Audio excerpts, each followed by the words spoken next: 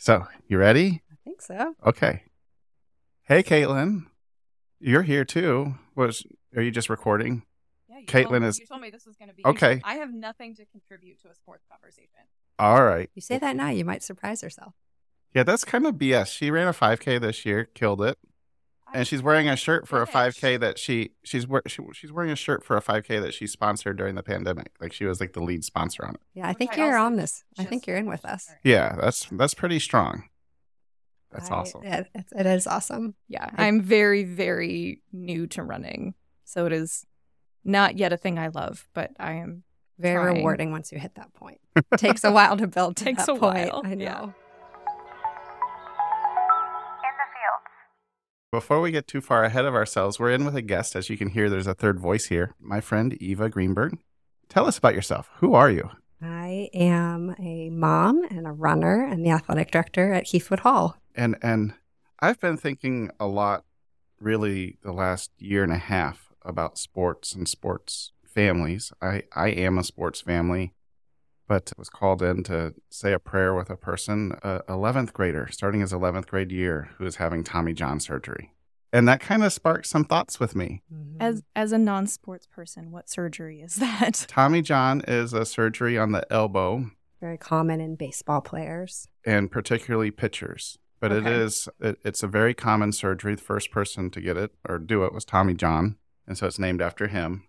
But it is a surgery that is preventable in many ways from two things. Rest, it is an overuse surgery, and then proper technique. Throwing really, really hard too young, throwing certain pitches too young. It's a preventable surgery. And it kind of sparked this thing with me. And in full disclosure, Eva knows this, I'm a travel ball parent. My daughter is travel soccer and competes nationally in track and field events. And my son travels internationally and competes in cycling events. Yeah, they're both very high-level athletes. But it's sort of a pot calling the kettle black. I've been in the travel ball following this kind of thing. It also means you can have the conversation without throwing pot shots from the sidelines. Yes, I hope so. But I started thinking about sort of youth sports culture and high school sports culture and just some one for-profit culture in it. Some of the fun of the game being taken away from kids. And I just wanted to have a couple coaches in. So Eva's going to be in, and then the head football coach at Lugoff Elgin, Bill Bacon, is going to be coming in. And what those kind of factors do for our kids' spirituality and their souls as well. Yeah, just their well-being. Yeah. And so, anyway, let's have a conversation. Yeah, it's a great topic. We're so glad you're here. Yes, I'm happy to be here. But tell me a little bit about your both athletic background and then you're an educator, athletic director as an educator. Yeah. I've been playing sports my whole life. I grew up playing soccer, like Lydia, and running. I used to compete in rock climbing, which is kind of a rare. Wait, did you really? I did. Okay, because that's actually my sport. Okay. Yeah. Okay, I haven't found a good climbing gym here yet, so there's a new one opening up in KC. Like literally, it just opened. It's bouldering. I haven't climbed in a very long time, but I would love. I haven't to either. Get back but okay, into it. I'll text you. That would be great. All right, cool. We'll leave that in. But yes, no, that would be great. But yes, running, soccer, rock climbing, horseback riding, softball. I tried basketball. I was quite bad at it, and I kind of said that. That's all I need of that sport. But, I grew up playing sports and just being very active, like hiking and biking with my family. I ran collegiately for a very competitive D3 program and then graduated from college and knew I wanted to do something that had an impact on kids and wanted to stay with some sort of foot in the athletic space and wasn't quite sure what that would look like. And I ended up taking a job as the cross country and soccer coach and assistant athletic director at an all-girls boarding school and loved it and have been doing it ever since. So working in athletic administration, I've taught a bunch of classes over the years. At the start of COVID, I was asked to make up essentially a middle school art class, which was quite an interesting challenge. But was fun. It was fun to sort of utilize online resources for that since it was an online class at the time. But yes, my passion really lies in, I think, not just athletics, but the sense of community and accomplishment and belonging that it can provide for kids.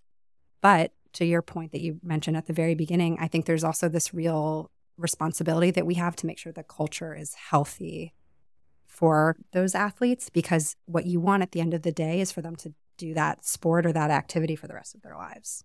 You and I have spoken once before, and I think you said, I mean, you're running now as well as you did in college. Yeah. Caitlyn, when you mentioned the 5K that was hillier than you'd expected. So I ran a half marathon 5 months pregnant here, like last year, didn't realize how hilly it was.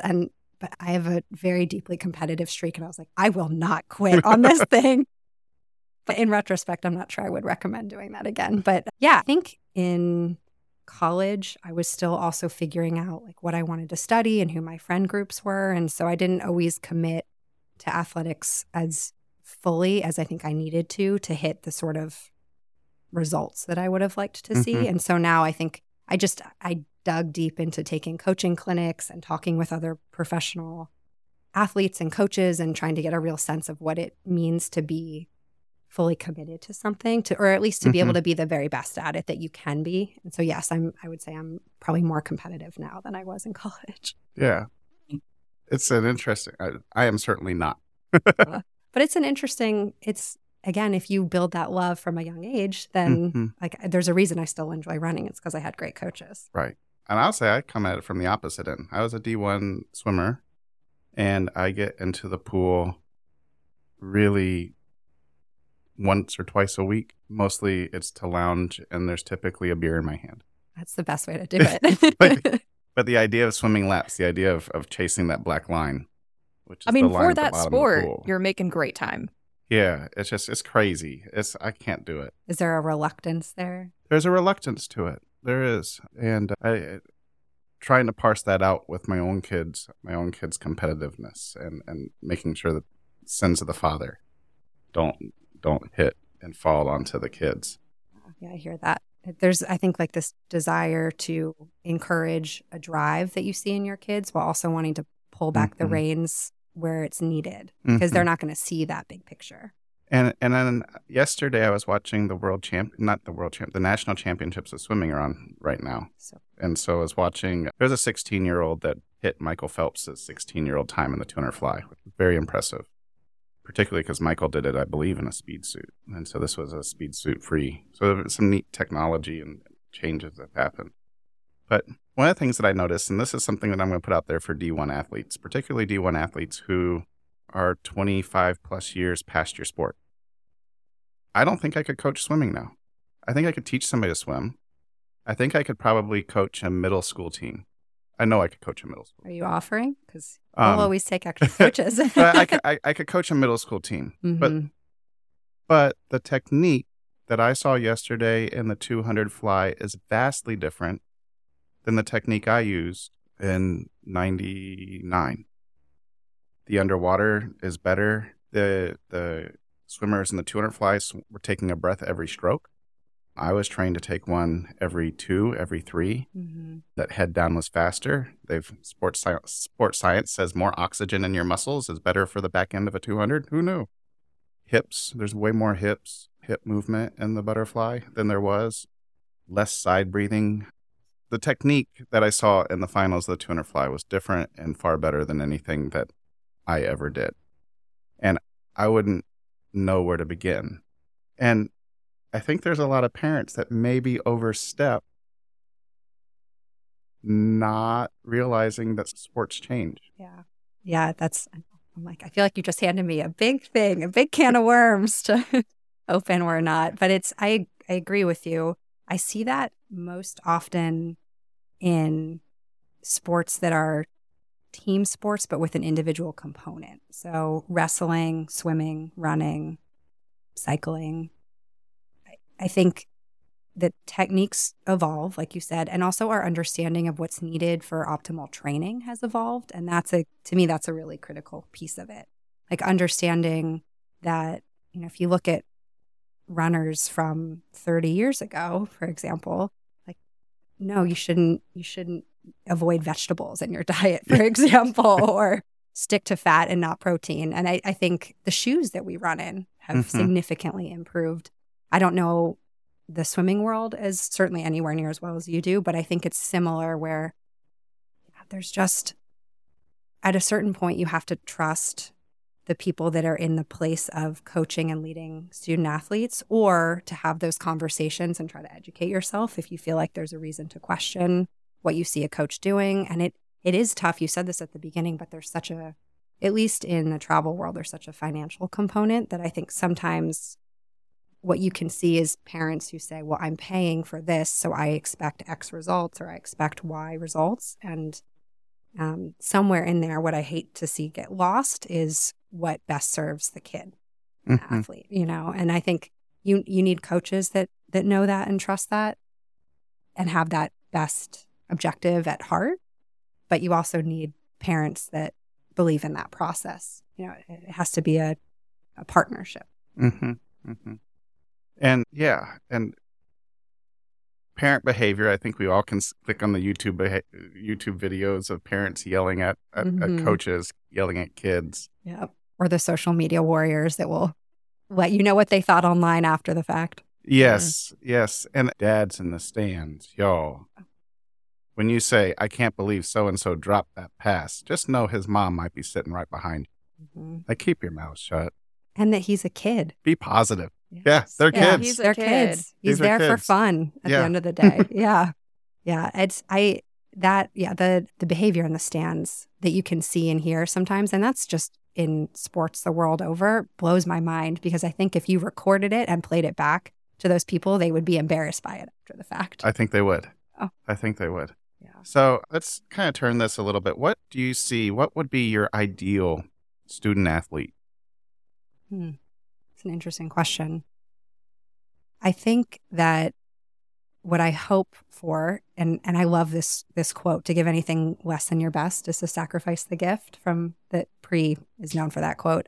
I think what I want is for athletes who give their best every day, but are also able to have, I think it's almost like a grit to understand that sometimes things aren't going to go well. A day's not going to go great. But if your teammate had a good day, if your team is vibing or doing well, like, there's so many components to it outside of just the individual.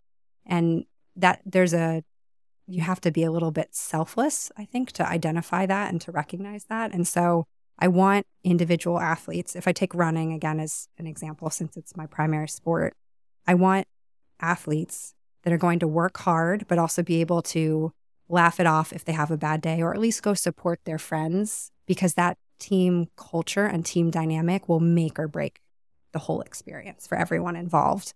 And it's a good reminder that if you are having a bad day, to someone else that actually might still be a good day, like a split that you're hitting on the track that's not what you would have wanted, might be something that another athlete on your team is aspiring to. And so I think there's this really good reminder that it's okay to have not great days, as long as you can remember tomorrow could be better. Shake it off. Go be excited for the people that you're there with, and strive for something better the next time. But yeah, I think people who can, I guess for me, an ideal athlete works hard and is kind and is gracious. And I want them to lose with grace, and also to sort of say in their head, but next time I'm going to hit that target. Mm-hmm. I had a college coach who talked to me about the rule of thirds, and he spent a lot of time with that. And a third of your workouts are just, nah, I did it. Like, it's good, and those are the average workouts. Then you have a third of the workouts that are really good, where you're just like, man, I hit it. And then a third of the workouts that sometimes go bad. As long as you can stay in that rule of thirds, you will make progress. But it's hard when you, that was a coach working with me. Talk to me about that. Yeah, I think that relationship, that's where it's so key. Like, you need to know that your coach sees that and can remind you of that on the bad days, right? That they can sit down with you and say, it's okay, shake it off. Let's move forward to the next thing. And that the really good days are not the baseline. Right. Yes. Yeah. Those are the exceptional moments that you should be happy and proud of, but they're not expected or guaranteed. Yeah. I still remember a workout. So I was in marathon training, and I had a 17-mile workout that this was a workout I ran in like 2018. So it's been a while, and I still remember it because it was so good. And it was just one of those days that like carried me through several weeks of really grueling, like frankly, kind of miserable training, because I knew like that was what I was hoping to hit when it came to race day, was that feeling. Yeah, that's awesome. Yeah. So ideal sport kid, some grit, Mm-hmm. understanding. Ideal sport parent. Ooh. I think you have to be supportive of your kid and also know when to pump the brakes for them or when to pump them up. And that's a hard balance to strike, right? To recognize when a kid is disappointed and they just need to be reminded of the big picture, or when a kid is disappointed and they need to be lifted up and encouraged, for the next time, to that rule of thirds, right? To be reminded of that. If you think about everything that goes into, let's take a middle school or a high school athlete, everything that goes into their day. They're stressed out about academics, or, they're pushed academically throughout the school day. Socially, I think they're figuring out like who their friends are, where they belong in the world. If they have clubs or activities that they're involved in, that pulls them in yet another direction. And so what I want is for athletics to be the best part of their day. I want them to get out there and just be excited and ready to compete and ready to work hard, but also to have fun. And I want parents, hopefully, to recognize that so that they can figure out what their kid needs in the moment when they come home. If they're glum, why is that? Do you need to talk about it? Or do they just need some space to process and then move on? I think that sometimes we see patterns, like it can be cyclical with kids. And so figuring out how to support them appropriately, I think, is really important. Mm-hmm. Mm-hmm. And this is a question that what does a parent do if what's the process for an athletic parent who is not happy? I think it depends on what they're not happy about. Usually when I have upset parents who I speak with, it's to do with the coaching. And so that is where I feel like I have to do some research then to figure out how many, if I'm only hearing from a few parents, are there several more that just haven't taken the time to come speak to me? What's the athlete's perspective? What's the coach's perspective? I like to try to get a full picture so that I know the best approach for addressing the issue. Because I think that, of course, every story has multiple sides and multiple perspectives. But at the end of the day, if it's impacting the experience for a kid, something has to be fixed or addressed. Mm-hmm. Which sometimes isn't always with the coach either. Right. Yeah, that's definitely true too. It's not often that this happens, but sometimes I see parents who I think like get in their own kid's way, if that makes any sense, right? Because maybe it's their own dreams that they're trying to put on that kid, or maybe it's just this sort of blind desire to protect without necessarily seeing the whole picture. So again, that's not standard, but it certainly can be a part of the conversation sometimes too with families. I think that's a hard thing. I know that watching my children compete, there is an expectation and hope that D1 athletics is potentially in their future. Noah's sort of skipping that route. He's racing a different kind of sport. But like I watch Lydia, and it's hard not to see that, I got a cousin who played for Florida State baseball, another who was a cheerleader for Florida State. I swam, not for Florida State, for Western Illinois. My dad played baseball at a very high level. It's hard not to look and be like, you really should go. Mm-hmm. But it's hard to mitigate sort of parental expectations, but also I think family culture expectations. My grandpa was a scholarship swimmer for Florida State and a boxer. Holy crap. There's a lot of pressure that sort of stacks. Yeah.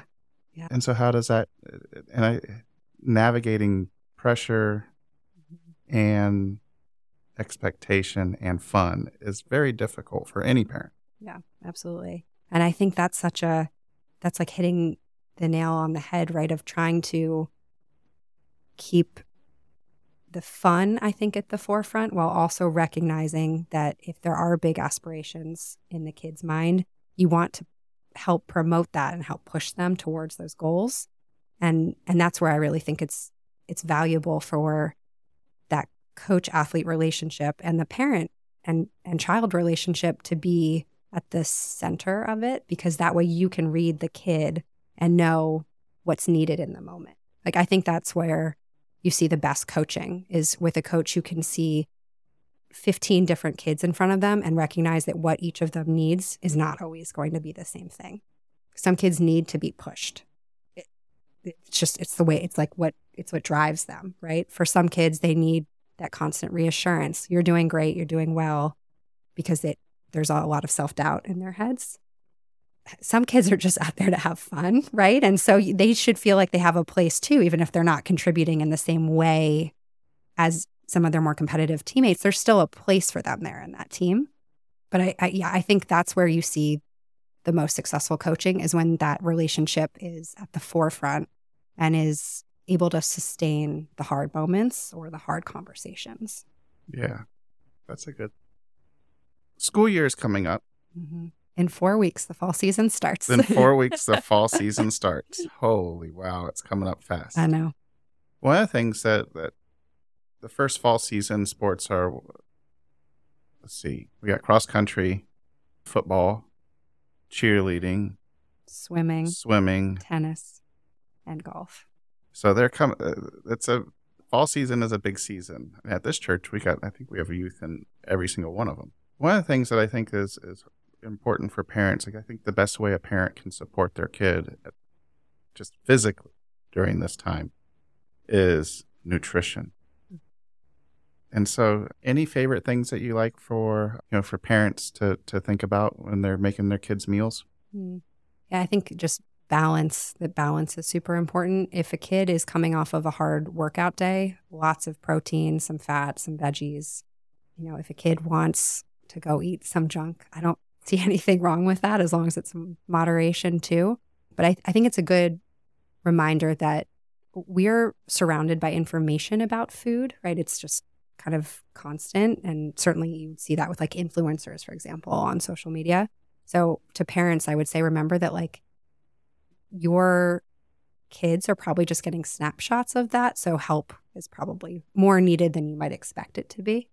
I think that you should get protein in within 30 minutes after a really hard effort, lots of hydration. It is amazing to me how many kids will show up to sports and they're like, I don't have a water bottle. It is 85 degrees outside and 90% humidity. What do you mean you don't have water? So it's, I think what's the word I'm looking for? Like purposeful eating, I think is really important, especially when you're intentional when you're in season. It doesn't mean don't eat things that seem junky. It just means make sure that you're also getting everything else your body needs. And if you don't know what that looks like, go ask. Yes. Yeah. There's a lot of great resources out there. Yeah. And I'll jump in on this point too. Yeah. Gen Xers, millennial, like there's kind of a fuzzy line between our generations here. I know probably you and I, especially Eva, had the experience of every societal message when we were growing up being like, it has to be low fat. You have to be skinny. Like there was just such a pervasive messaging about food being something that is shameful. Mm-hmm. And I know like I've had to spend a lot of time kind of deconstructing that in my own mind and reconstructing an appropriate relationship with food. So I imagine something that needs to kind of be held in this too is like most of your parents are probably like about our age, and balancing what your kid needs as an athlete against like some of those subliminal messages that you had about food and body and everything else, and making sure that you're not putting that also on your kid who needs the fuel. Like food is fuel. Mm-hmm. Mm-hmm. Food is not shame. Yeah, absolutely. Well, and it like, I like to eat. I like cooking. I like food. And I just think there's so many good flavors out there. There's so many good things out there that kids can eat. So if you have a picky eater, let's figure out together what they like. Maybe they have no interest in cooking, or maybe they do, but that could be a family activity if you're meal planning. And then it gives you the chance to talk through the week ahead too of like, all right, you have a game or a meet on Friday. So like, what do we have to plan out for the week to make sure that you're not just eating well the day of, but in the whole week leading up to it. Mm-hmm. And also that good muscle building is not just unseasoned chicken breast and plain rice and steamed broccoli. Or just time in the gym. Like it doesn't Yes. just come from that, Doesn't- right? Yeah. It comes from the kitchen too. It comes from the kitchen and it comes from I sleep. see so many of those like weightlifter meals that just look so sad. I know. They are. Well, They do. they do look sad. I'm a big fan of and for folks who want a resource, Jeremy Lin's The Feed Zone Cookbook. He was a chef that followed the Tour de France team, That's and so he has cool. all of his meals that he prepared for the team during the race, including bars that you can make yourself and eat yourself on runs or bike rides or for midday snacks. He has the whole thing is in there. So I'm a big fan of that resource. If anybody is looking for a book on fueling and food as fuel, I think that's a good one. I also really like Run Fast, Eat Slow Ooh. by Shalane Flanagan, who's an she's Olympic amazing, runner. Yeah. She has made, I think it's 2 cookbooks now. I just have the first one, but it has some of what you're describing, like protein bars that you can just have on the go, how to eat a breakfast that will sustain you throughout the day, what healthy lunches and dinner options look like. She has a great cookbook. So that's another really great resource. I got to Isn't meet she her the one once. I- She's a stud. She She's is like, a stud. I got to hang out with her for a little bit, and like just a really nice person, but also like very determined, very strong, very purposeful. Like, Yes. Yeah. No, she's impressive. Yeah. She is. Am I remembering her correctly? She was the one that got diagnosed with like diabetes or something pretty late in her career. That does not ring a bell for me, which doesn't mean that you're not correct. Okay. There's a competitive runner that I read something about Yeah. that and there was like a whole food element to it too of That might have been where her cookbook came from. Yeah. That's entirely possible. Yeah. Yeah, no, she's very impressive. I work part-time for the Cherry Blossom 10-mile race that takes place in DC every Mhm. spring. And I work with the elite female runners on race day. And that same thing, like I'm such a starstruck person the day of. Really cool. The other thing that we've started doing in our house, and I think a lot of high school athletes need to hear this, and high school athletes' parents need to hear this, is sleep. Yes. Sleep is so important. And we have a charging station. Denise and I have a charging station in our room. So during the school year, kids' iPads, computers, phones are charged in our bedroom. And so there's no screens. There's science behind this. This is not just being made up. Christian McCaffrey's parents and all the McCaffrey boys basically went to the NFL. They had a strict, like 9:30, no devices, and strict bedtime in their house for their kids all the way through high school. Yeah. It's I know. I agree. People do not get enough sleep. It's so bad. It's so easy to just sit there and mindlessly scroll on a screen way too late into the night. so, and injury and everything else. What should, and sort of we wind this down, what message do you want to hear? Like, if you could give a message to the kids coming through your program or any program, what would be your hope for them? I think my hope for them is that they work hard, that they have dreams, that they have the support to try to hit. And when I say the support, I mean from their parents, from their teammates, from their coaches. But I also, at the end of the day, I want them to be able to look back on their time in high school or in middle school and to feel good about it. I don't want them to feel anything less than I gave that what I had and I feel good about the time that was spent, that it was time well spent. I think that's important. Yeah. Denise has 2 rules in our house for our hopes. And her first rule is that it's against the rules in our house to peak in high school. Totally love that one. Yes. So that's her first rule, is it's against the rule to peak in high school. The Smiths do not peak in high school. And then the other, that for both of our kids athletically, and I think you spoke to this, is that our results don't define us. The process and the journey towards the results do.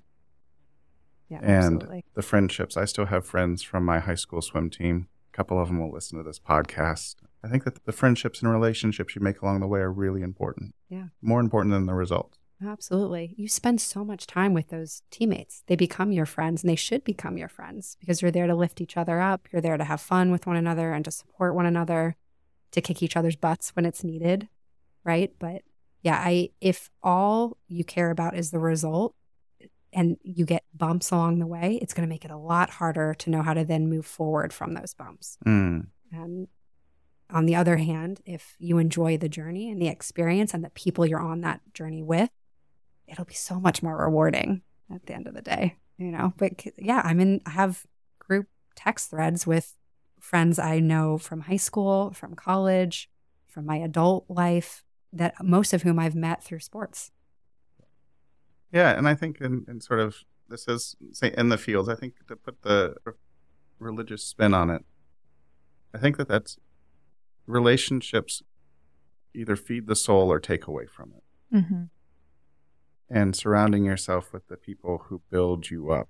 And I'm a big fan of sort of the trinity of body, mind, and spirit. Surrounding yourself with people who build you up and help you in body, mind, and spirit is really important. And athletics is a unique thing in that I believe it can do all three. And I'm a happy sports parent. I just get concerned every once in a while. Don't we all? Thank you, Eva. Yes. This was fun. This was fun. Thank you so much, both of you, for having me. Yeah. Shall we close in a prayer? Yeah. Let us pray. Almighty God, you have blessed us with the joy and care of children. Give us a calm strength and a patient wisdom as we bring them up, that we may teach them to love what is good and to rejoice in the gifts that you have given them. In your holy name, amen. Amen.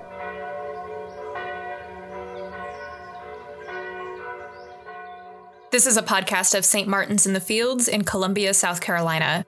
Pay us a visit here on campus, come worship with us on Sundays, or visit us online at smifsc.com. Be sure to like, review, and subscribe to this podcast on your podcast channels, and leave a comment. Let us know if you like this episode, if you like this format. We want to hear from you. Let us go in peace to love and serve the Lord. Thanks be to God.